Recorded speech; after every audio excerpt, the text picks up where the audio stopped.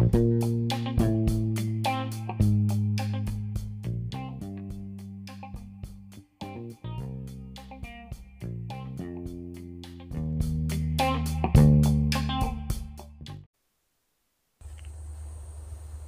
gold diggers.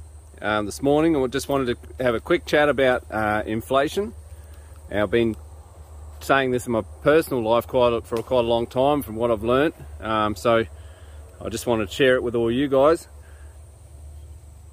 There's a lot of talk about the Fed tapering in the United States, which means that they're going to stop quantitative easing, which they've been doing since 2008. But quantitative easing is a monetary roach motel. Once you start, you can't stop without receiving the recession and depression that you deserve. So they're talking about tapering, but really they're talking about slowing down the purchase of government bonds. And the purchase of government bonds is what's keeping the mortgage rates low and the no interest in the bank, money in the bank, that sort of thing. So if you want low interest rates artificially manipulated by the central bank, then you have to continue to purchase government bonds and stimulate, so-called, the economy. They call it stimulus, but it's really a deadener. But so what you're getting now, and I should have probably said this a year ago, but what was coming, I did say a bit about inflation a little while ago, but what you have now is, the choice is interest rates go up and your mortgage payments go up, or the price of everything else goes up. History says that they're going to choose the latter, and they have chosen the latter, and you can see it now. You can see it. Fuel is nearly double what it was in 2015. Food is probably the same, and it's just getting started, because they can't do anything else, or they won't do anything else but continue to print money, they call it. Is the central banks buying government bonds. So this allows governments to overspend, and it stops the natural interest rate going up, because there is a lack of savings in the economy that none of the politicians talk about it. None of the politicians even talk about the national debt any longer. But low interest rates should only come about when there is a lot of savings in the economy. When there's not enough savings, interest rates should go up. Well, the savings are just about zero, and the debt's just, thousands of percent. So the only way to keep this skewed, manipulated bubble going is to keep, they've booked into the monetary roach motel. They can't get out of it. They're painted into a corner. So you've got your choices, and the choice they always choose is print more money. Every country, every government forever has done that. Whoops, sounds like my customers here. So you're going to get inflation. So all your other payments goes through the roof while you keep your mortgage rate low. So what's the solution to this problem? I talk about now it has to run its course. This thing has to run its course, and eventually when they reverse course and say, oh God, the economy's a mess, we're going to have to print more money. We're going to have to do more bond purchases, more quantitative easing to stimulate growth and all this rubbish. We get to a point where no one will take the currency. You'll walk into your local shop, the one that hasn't been already closed down by some government department, and they'll say, well, we don't want your dollars, or we don't want your pesos, we don't want this currency anymore. You're going to have to give me something different.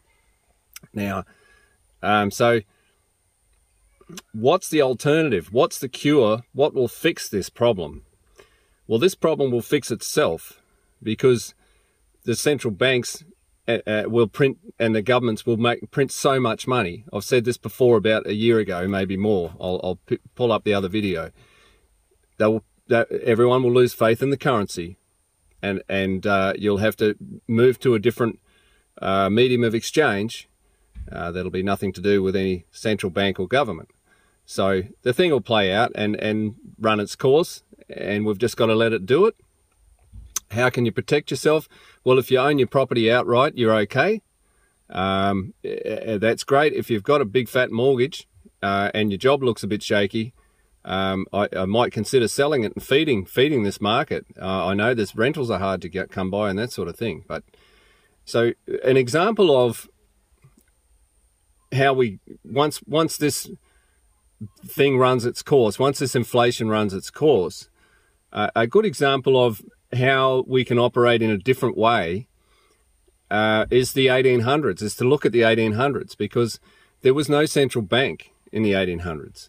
You don't need a central bank, and you shouldn't have a central bank, because it's the same as the Politburo in Moscow telling the Lada Niva producers how many cars to make every year. It just doesn't work. You need the customer to vote with their dollars or their currency to make the economy work properly. So having a central bank means that you've communized the currency supply, and communism worked out really good for the oligarchs at the top and very bad for everyone else. So the 1800s are a good example of operating with no central bank and sound money, having every unit of currency that you trade with, that you use to buy to food and houses and cars and who knows what, being backed up by a precious metal. Once upon a time, we were on a trimetallic standard. We had gold for big purchases, silver for everyday stuff, and copper for everyday stuff for small stuff.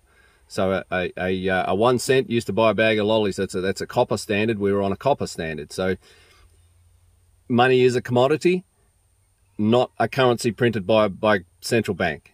So the only cure for this inflation, now the 1800s are a good example, is the only cure for this inflation is to go back to sound money, is to have every unit of currency redeemable in real money, in precious metal. So that will stabilize the system. Interest rates will sit at 5% or wherever they need to be. Plenty of savings in the economy, plenty of investment.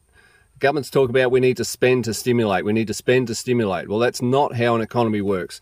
They're all Keynesians. They're pseudo-Keynesians.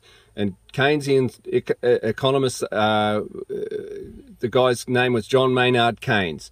And he came up with the idea that a government should print money and spend it into the economy into a recession, and then pay it back once things come right again.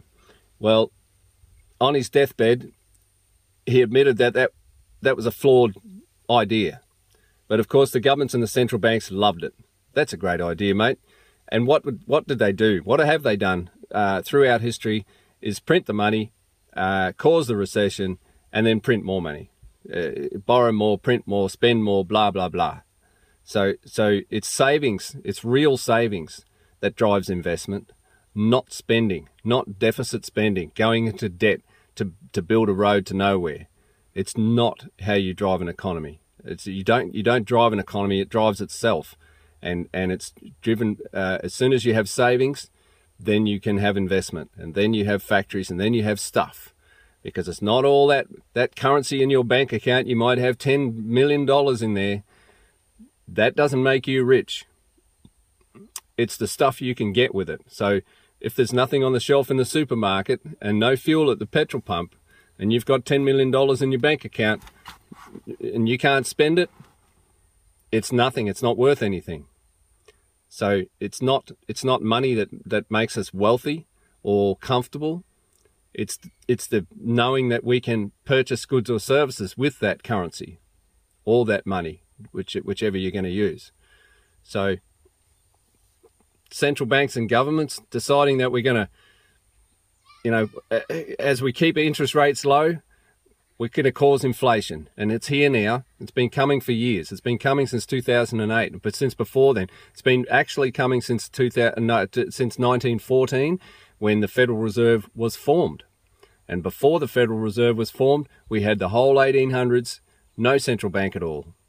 And we had the most incredible prosperity and the most incredible growth and we had slight deflation. We had 100 years of prices going down as more and more goods and services were produced, and the money supply was real money, and it was stable.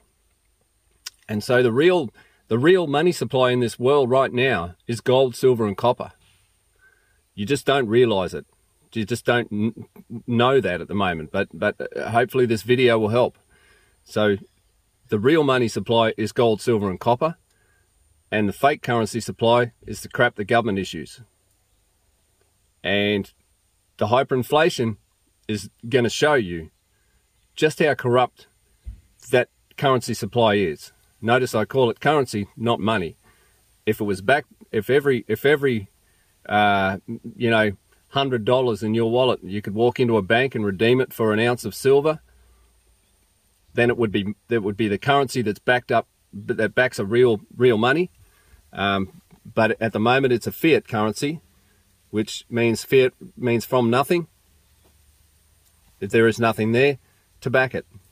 So while we're using this fiat currency, they can keep interest rates low, they can keep your mortgage rates down, but look out for the price of everything else. So they make you poor either way.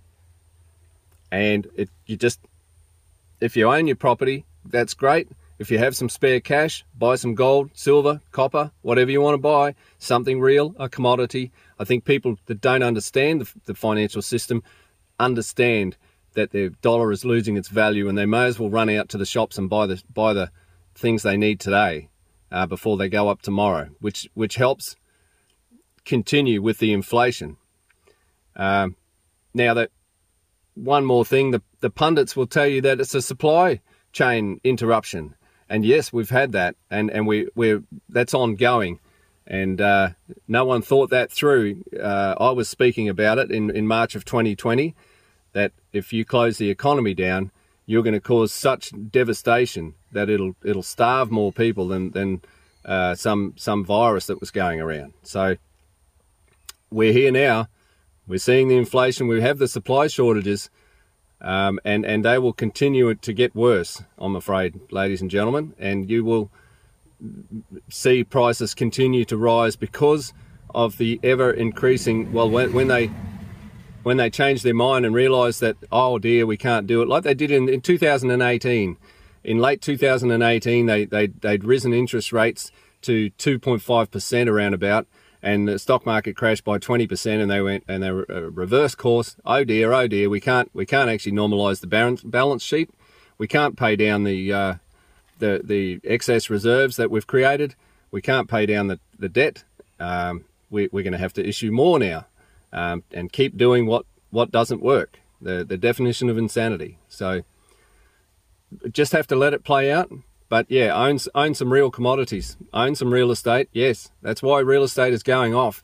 It's cash buyers out there, a lot more than it is the stimulus buyers. Well, they bought the block of land and they signed up the builder because they got given a time frame to do it in to stimulate the economy, so-called. But real growth comes from savings and investment. So, we won't get our factories back that we lost in the 70s and 60s and 80s. We won't get any of their production back into the economy until we go back to sound money, until we get rid of this horrible inflation system. The people that get it first are the ones that control it all, and it's not your average mum and dad, for sure. And I think a lot of people are waking up to that. So, but yeah, the cure for the inflation and the problem is to let it run out now, let it devastate the economy, and until no one accepts the government currency, and go back to sound money. That's all. Where every note in your wallet or every digit on your screen of your phone is a representation of a weight of a precious metal. And that's how we did so well in the 1800s with slight deflation. Everyone was slightly better off. Wages rose a little bit over the 100 years from 1800 to 1900. Some prices went down by up to 50% because of the production, the industrial revolution. It all happened on sound money. No one did any stimulus whatsoever, because stimulus, like most things, government policies, they have the opposite effect of what they say. So the stimulus packages are deadening the economy, are killing the economy, and they always have.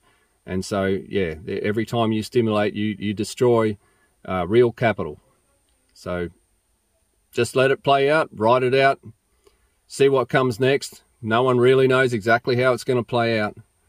But if you can protect yourself a little bit and hopefully get ready for a system where real savings drives investment, and people can build factories and produce again without any interference, and prices of things will get cheaper. All right, I better go. Thanks for listening.